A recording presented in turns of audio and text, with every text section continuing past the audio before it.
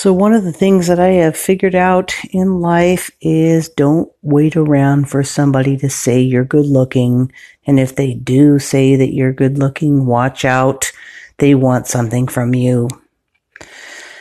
Might as well realize that you're good looking for yourself.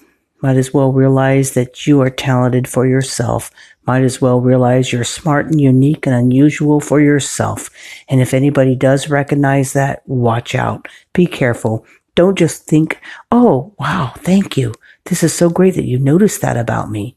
Because, if you're an attention freak like I am, it's really easy just to fall right into the trap. You don't want to do that. I've done it. One of the things I realized too is that, after a while, the compliments fade, the kudos fade, and then there's nothing left. And if you're just waiting around, waiting for kudos and compliments, you're not going to get them.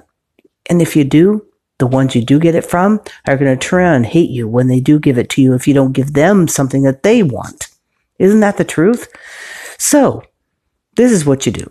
You get up in the morning, you do your thing. You get up and you look at yourself and you put your face on, or you get yourself on and you look and you say, I am great.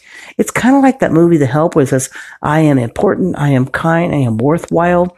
Do that. Do that for yourself. Because there's too many people out there that are going to try to, because they are ugly inside and they feel ugly inside and they are just not enough, want to take people like me and people like you who are. They want to take us not to be inspired like they tell you they want to be inspired. Like, oh, you just make me change and this and that. No, what they really want to do is take that like a dog with a little puppy, little stuffed animal, and blah, blah, blah, like dogs shake it. And they just want to shake you and they just want to spit you out all torn up. Now, that's what could happen, and it will happen. It happens to all of us. The thing is we need to get rid of those dogs and start being wolves ourselves.